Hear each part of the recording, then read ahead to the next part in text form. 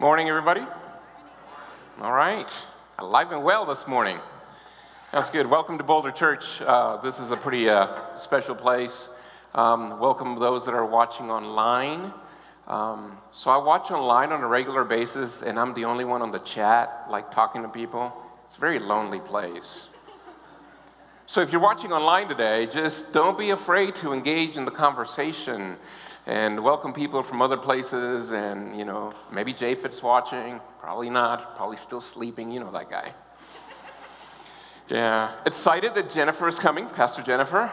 Excited for you. That's fantastic news.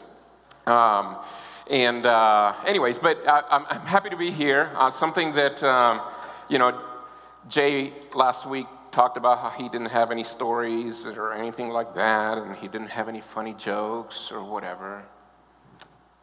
Not today. Amen. Somebody was like, amen. No. But the first thing that I want to do is something that I always like to do, and I like to start with my phone number up there. And I have my phone right here. Feel free to text me at any time if you have any thoughts, questions, ideas. And if I think about it, if I remember at some point, I can refer to some of the things that you text. I feel that, the days of speaking for a half hour on a one-sided conversation, we kind of figure out a way to just get more engagement so that this becomes more of a conversation rather than a sermon. I'll just give you a sermon. How's that? I want to start this morning by telling you a story about penguins. I got a picture of penguins, I think. It's not the Beatles, it's penguins. So there was a truck driver, and this truck driver was driving 500 penguins to the zoo in his truck. And about an hour out of town, his truck breaks down, and he's worried about the penguins. You would be too, right? And so he manages to get out of the truck, tries to figure out, he can't fix it. He waves another truck down, and this truck guy, stops by, right in front of him, and he says, hey, man, I need a solid from you. I need a huge favor. The guy's like, what's that? He's like, I'm going to give you $500 if you can take these penguins to the zoo. The guy's like, all right. So he puts all the penguins in the truck, and away he goes. Next day, the truck driver manages to fix his truck, goes into town, and when he gets into town, he sees penguins crossing the street. He sees the semi-truck driver with the penguins, and they're all lined up, just crossing the street. He gets out of the truck a little upset. He's like, didn't I pay you $500 to take the penguins to the zoo? The guy said, yeah. I took him to the zoo yesterday, and we had enough money to go to the movies today. That's the joke for the day. It's interesting that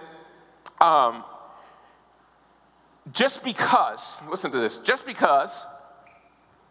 we say the correct words does not mean that people understand us correctly. And for a long time, I have been saying that I feel strongly that perhaps sometimes, most of the time, Christianity needs new language. So just because we say something correctly does not mean that people understand us correctly. The guy didn't fully understand what he meant, take the penguins to the zoo. He was like, hey man, I'm doing a great job, $500 to the zoo, and now the movies. Hey, what a great day for the penguins. I'm going way beyond what I was asked to do, and in reality, he was failing at what he was asked to do. So sometimes at church we say things, and when we say these things, we think that everybody understands, and we kind of get in this groove of this thing, and like we say such things as, God is good. How did you know to say that? All the time. Where did you learn that? How did that happen? So God is good all the time, God is good. Yeah, unless your life is miserable. Unless you're in a horrible relationship, unless you've been betrayed by friends, by an employer, by family members, and perhaps even God. So you feel. God is good all the time, God is good, unless you grew up with an image of a God who is not so good, who perhaps can be a little vengeful. Just some guy waiting for you to screw up so he can punish you and make you suffer. God is good all the time God is good, unless the Christianity that you've been exposed to evolves around an idea that all will be well with those who love Christ, and you look around and you say, but wait a minute, not all is well in my life. What is wrong with me? And we say like really weird things that if we kind of like take a step back and think about it, sometimes it makes very little sense. So I was with some other chaplains the other day at the hospital, and we were having a little reflection time, and one of the other chaplains talked about how his wife, okay, who is pregnant with twins, after years and years of trying to have children, was walking the other day and tripped and fell and scraped her head all the way from here down to her knees. And fortunately, she kind of turned to the side, and I mean, she was just in a lot of pain or concerned about the babies and all that stuff. And somebody that was in the room said, well, Chris, God is testing your faith.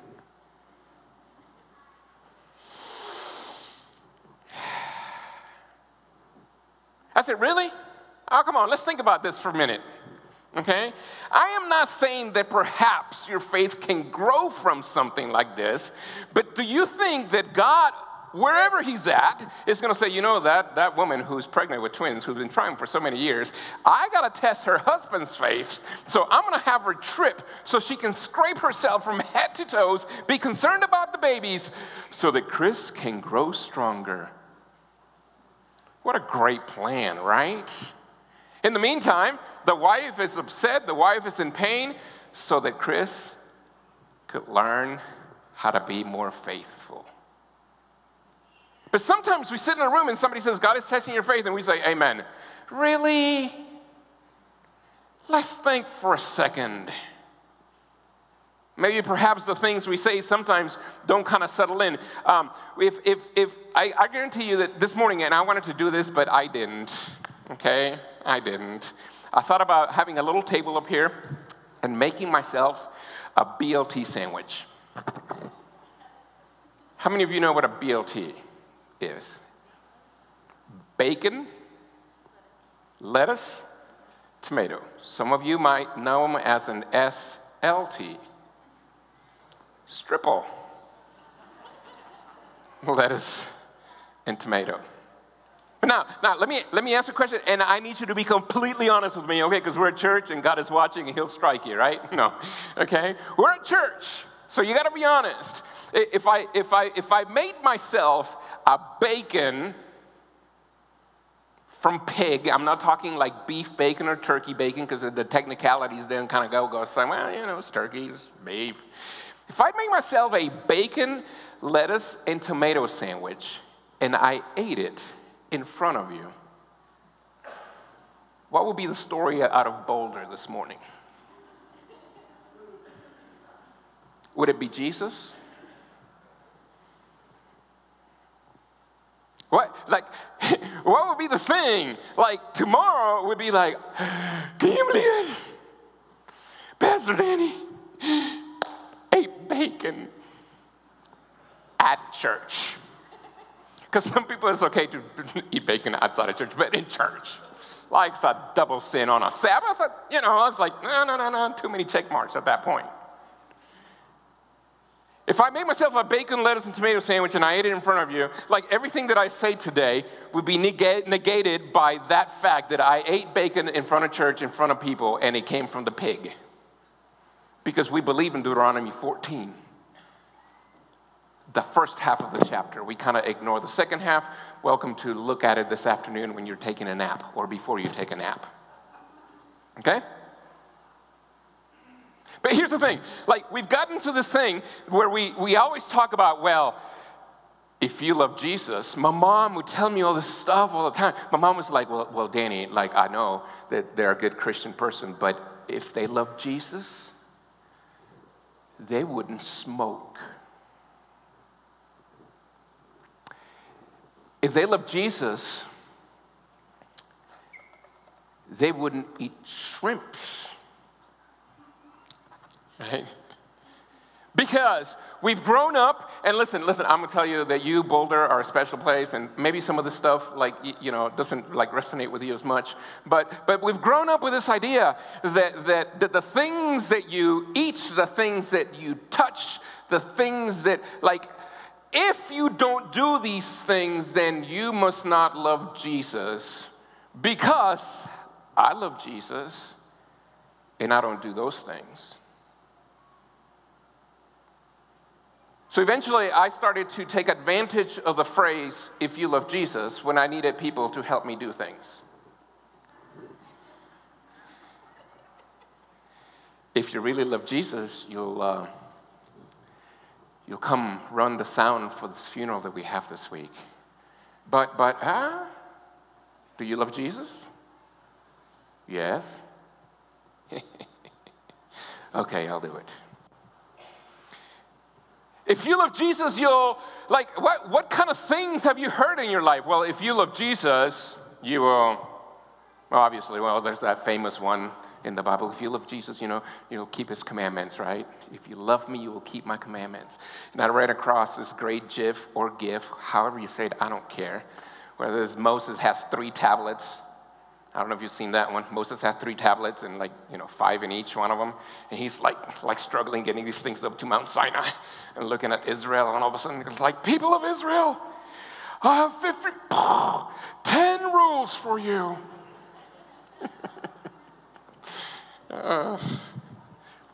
But here's what happens. When we start talking about these things, then we can go down this road, and we've talked about this before. You've heard it many times, but I think it's worth mentioning it again.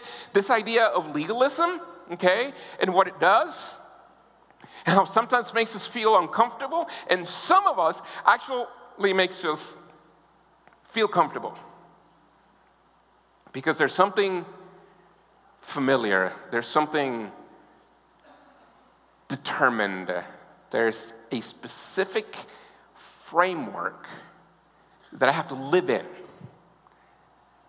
so that I can know that I am doing well and that I love Jesus. So here's what happens. I have a couple of things here about legalism. Number one, I think I put it on the slides I sent them. We tend to think that others are legalistic, but that we're not.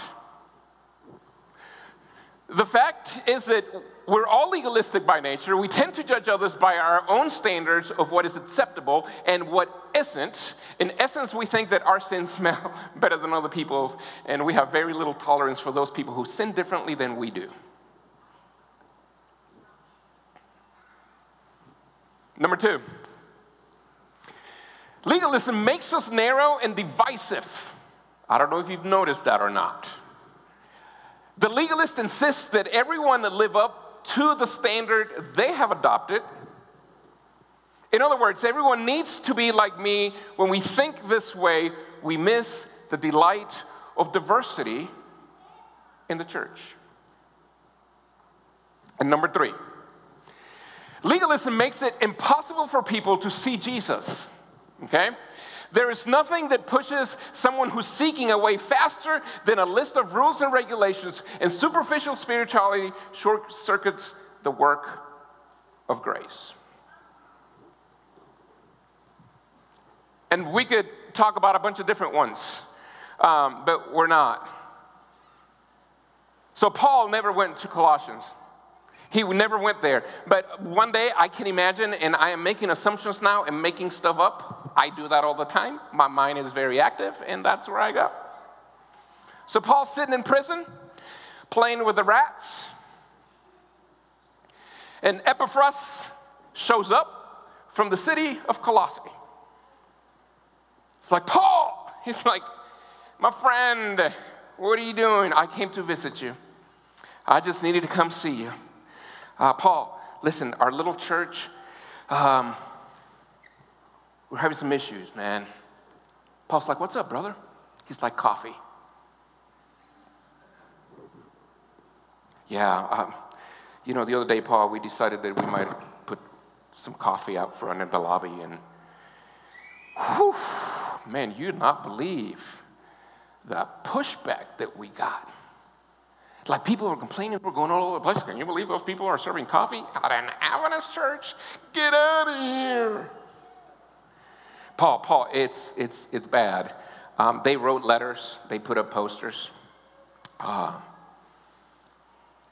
then we had potluck. And one of our guests brought some chicken wings.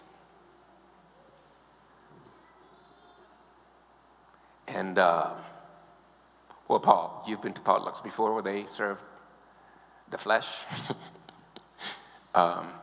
You and I know it's the first thing that always goes. Brother Billy was over there, like, putting the chicken wings and then mashed potatoes on top to hide it, packing it down, go and sit in the back corner of the fellowship hall. Oh, man, we had some people, Paul, that were just, like, losing their minds because, somebody brought chicken. We were desecrating the house of God, according to them.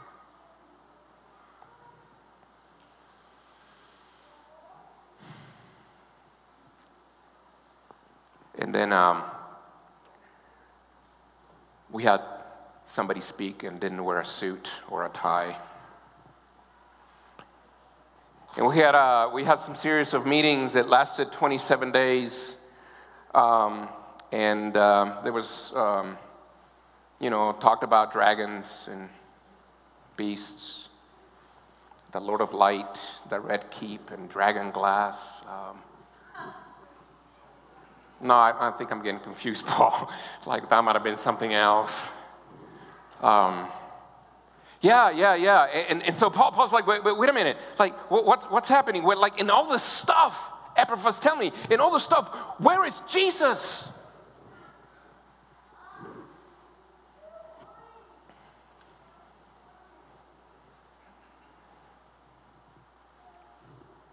Paul, I don't know. You're the one that writes about Jesus all the time in heaven, I guess. You said stuff about Jesus and his resurrection, all that stuff. Paul's like, no, man, where have they left Jesus? Who? Where did you come from, Colossae? Exactly. Where is Jesus? In your church, in the lives of those that are part of that church. Where is Jesus? Where have they left him? So Paul gets a little piece of paper, like, I got to write some stuff down, and he'll sit there, and, he's like, therefore, let no one pass judgment on you in question of food and drink, or with regard to a festival or a new moon or a Sabbath. These are a shadow of things to come. But the substance belongs to Christ. Let no one disqualify you, insisting on asceticism or the worship of angels or going into detail about visions and beasts, puffed up without reason, and not holding fast to the head, from which the whole body, nourished and knit together through its joints and ligaments, grows with a growth that is from God. And Paul's sweating by now. He's like, give me more paper. Give me more quill and ink. If, now Paul is all caps, okay? He's gone all caps mode. If with Christ you died to the elemental spirits of the world, why? Why? Hashtag, what in the world? As if you were still alive in this world, do you submit to regulations? And listen, I am telling you, I read this, and somehow it still makes me a little uncomfortable. Because that's what I grew up with. And so saying these words sometimes to me are like, oh, I don't know. Okay. Because you're still alive in the world. Do you submit to regulations? And then he goes, like, don't handle this, don't taste that, don't touch that. That's all according to human precepts and traditions. These have indeed an appearance of wisdom in promoting self-made religion. Still all caps. But they are of no value in stopping the indulgence of the flesh. Now, like Paul is saying, like, listen, you can go through all this stuff. You can say, don't touch this, don't taste that, don't have that, don't go here, don't talk to this person, like all these things. And you can do all those things, and it's still not going to stop you from the indulgence of the flesh, because it goes much more deeper than that. It is the reason why Jesus, like sometimes like, oh, well, Jesus is about love. Yeah, but do you realize that when Jesus was with us, he raised the standard to a ridiculous level? Don't commit adultery. Jesus said, don't even look. But Jesus, like, what about divorce? Wait a minute. Let's go back to the beginning.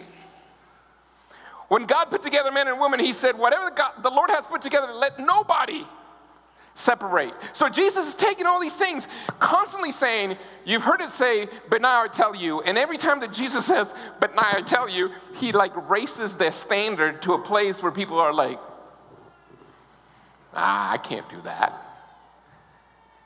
Exactly. And Paul's saying here, like, you can go living your life saying, don't touch this, don't touch that, don't do this, don't do that. But you're still not going to get away from the indulgence of the flesh. That stuff, that's temporary stuff. That's stuff that, should I say it? That really doesn't matter. Because you've heard Paul over and over again. It's like, it's about Jesus, it's about Jesus, it's about Jesus, it's about the greatness of Jesus, the eminence of Jesus, the power of Jesus, the grace of Jesus, the acceptance of Jesus, the sacrifice of Jesus. Jesus, Jesus, Jesus, Jesus, Jesus.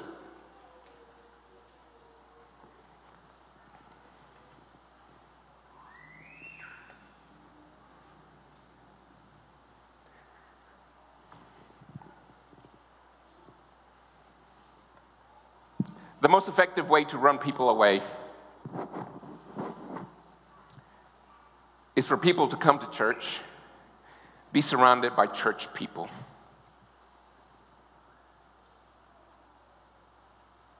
And not see Jesus.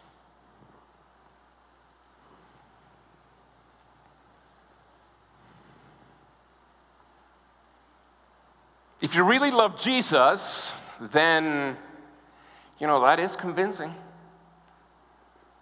Because nobody wants me like, I don't love Jesus. I'm like, oh, what is wrong with you?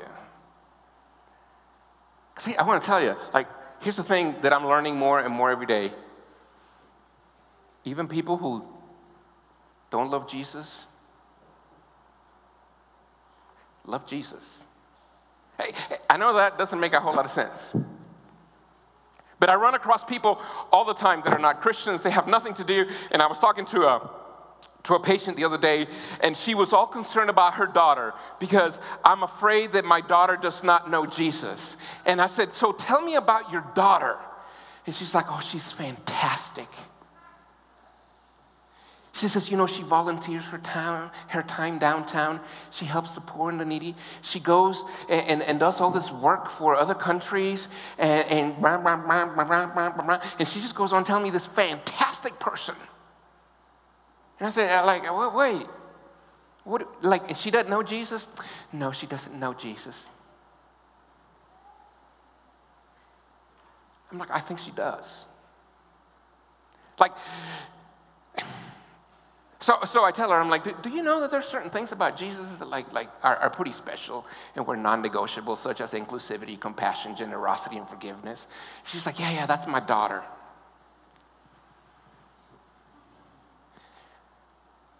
I was like, okay, I'll talk to you later. I'll see you think of that. She's like, huh? So even people that don't claim to love Jesus, sometimes love Jesus more than people that claim to love Jesus love Jesus. Yeah? It's possible. I've done seen it. What is that? Because see, what a lot of people want to do, we want to supplement Jesus. You know what a supplement is? I got a definition of supplement, just so that you can see it. Something that completes or enhances something else when added to it. So in essence, what we say, Jesus is not enough. I must. In other words, if I love Jesus, then I must because Jesus alone is not enough. So I must supplement. I must add. I must find a way in my life to enhance Jesus. How ridiculous is that? And what can I do to make Jesus better? Let me see. I will put a tie when I go to church. Surely Jesus will sit up in heaven or wherever he's at, and he'll be like, oh, good boy, Danny. You enhanced me. Now, if you talk about Jesus and say they see you wearing a tie, they know that you love Jesus. And I'm exaggerating, of course. But we find ways, and you think about it in your life, we find ways to enhance Jesus because we feel that's the thing that we need to do. And when we live in that groove, it makes us feel so much better about the fact that, well, I love Jesus because I which tends being a little bit backwards. So, next slide here. Deep inside, most of us want to supplement Jesus as if he is not enough. But here's the thing, okay? If you forget everything else today, don't forget this. That what Christ is and has done for us is enough for salvation. What Christ is and has done is absolutely enough. I had somebody a while back write me and say, he said, many of the friends of mine who abandoned the Christian faith, very few of them stopped believing in Jesus because of intellectual problems with the Bible or because they were seduced by some other worldview or belief system. Rather, they abandoned the Christian faith because of its irrelevance, judgmentalism, internal dissension, and a lack of compassion they experienced with the Christian community. Rather than finding the church to be the community that most deeply encouraged them in their struggles, they lost heart in their discouragement and lost faith in the process. Rather than experiencing the church as the site of the most profound hospitality, love, and acceptance, they felt excluded because of their doubt and struggles. There's an old TV show called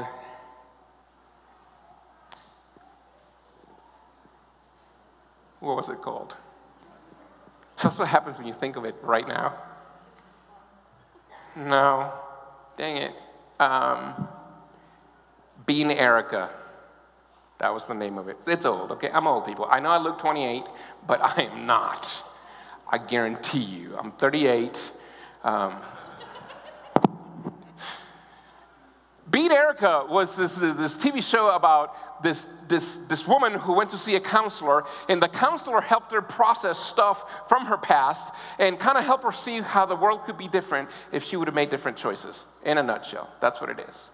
And there's this one little dialogue that I've been wanting to memorize for the longest time because so clearly illustrates the problem at times with humanity, Christianity, and any other entity that you want to think of, okay?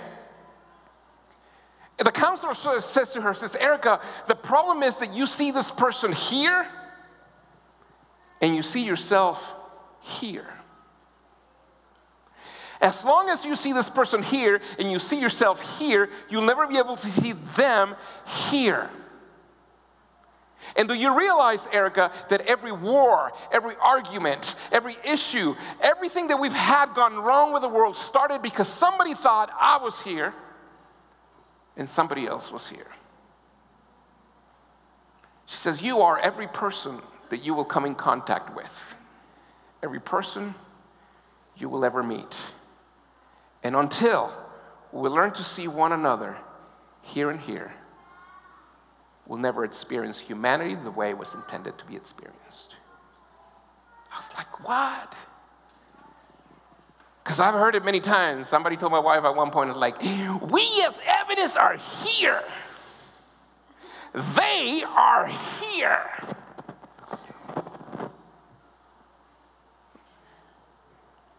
Like, how big is the scale, first of all? Because if it's like from here to the moon, then that's not that big of a difference. But then Paul goes. Paul says, chapter 3, music people, that was your cue. You remember it? And you weren't there, Elias, so don't give me the thumbs up. You have no idea what the key was. You weren't back there. See, I'm here, you're here.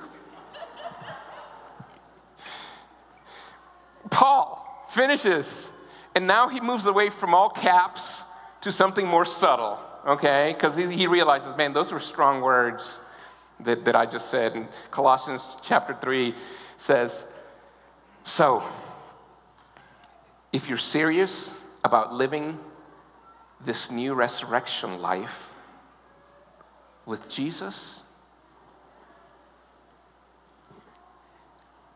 act like it.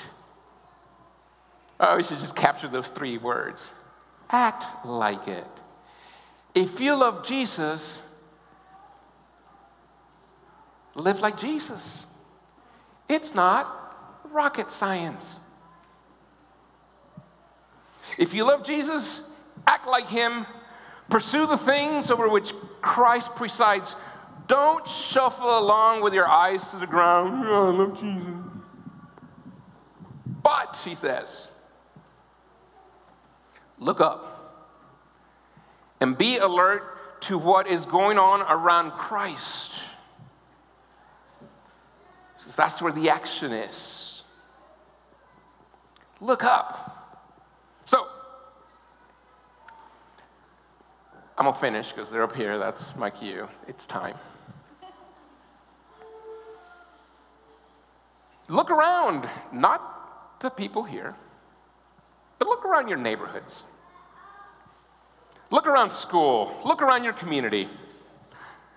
Look around where you work. Because according to Paul, Christ is there, and that's where the action is. Now, like, the action isn't necessarily here. Even though it's cool, it's awesome, I love it. You people are fantastic. Every time I come and every time I'm part of this faith community and experience worship together, it is absolutely magnificent, and I so appreciate that. But the real action is not here, but out there. And what I'm afraid of is that maybe perhaps somehow we kind of have forgotten that that's where the action is. And because we have been in here for so long doing this thing, which again, is fantastic, kind of like we don't know how to live in a world and behave and be and extend and let people know Jesus outside this context. we say, well, just come to church so you can hear about Jesus. Well, how about on a hike? How about at a park? How about over a cup of coffee? Dang, I just thought of something else. Keep playing, okay? I'm sorry. It's my bad. When do I have to finish? Okay, so, yeah, sorry, my bad. One of my favorite movies of all times is Shawshank Redemption. Some of you probably have seen it, maybe you haven't. Probably the thing that sticks with me out of all the things in that movie is there's this older gentleman who had spent all his life in jail. By now he was 80 years old. And after, 40 years, he gets to leave on parole. And for the first time all his life, basically, he's been there since he was like 18 years old. Like, he experiences what it means to be completely free. He goes and gets a job at the supermarket, bagging things. Goes to the park, feeds the pigeons. And he was miserable because he didn't know how to live freely. Because in jail, they told him what to do, what to eat, what to touch, what not to touch, when to be here, when to be there. And in that sense, life was easy.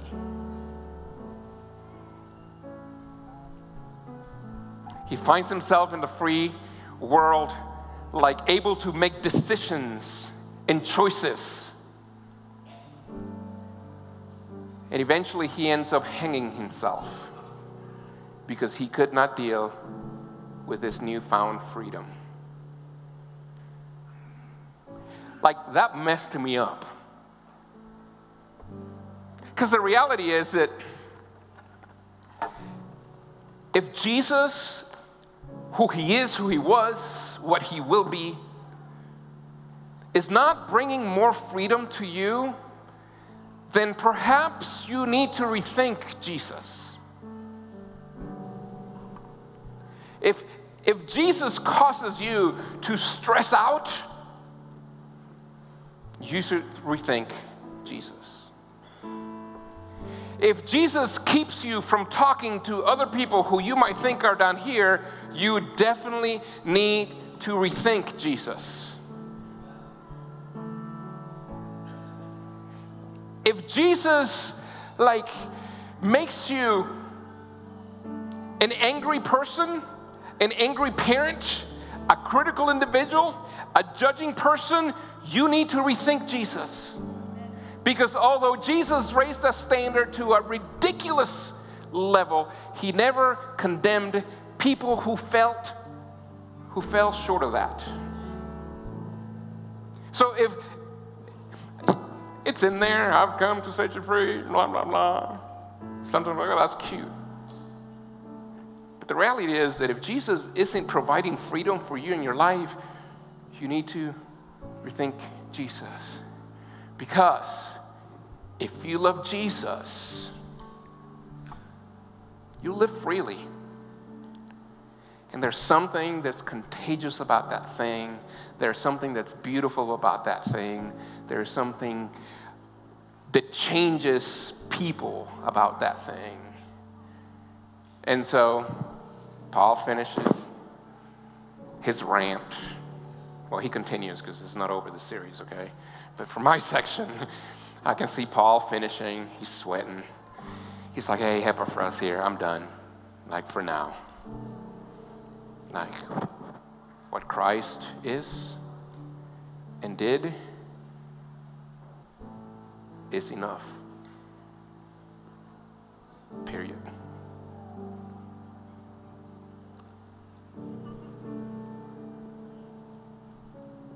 Let's pray.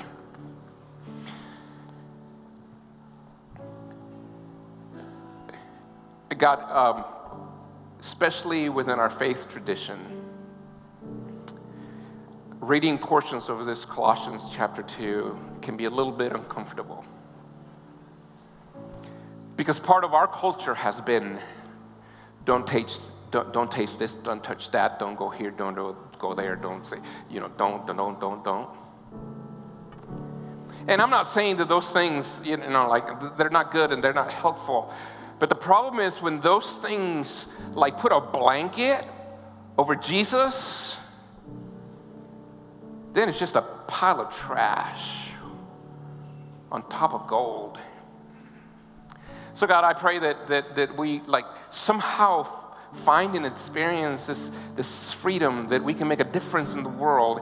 And that freedom comes from Jesus, from knowing that who he was, what he is, and what he will be doing for us, in us, through us. That is enough. Amen.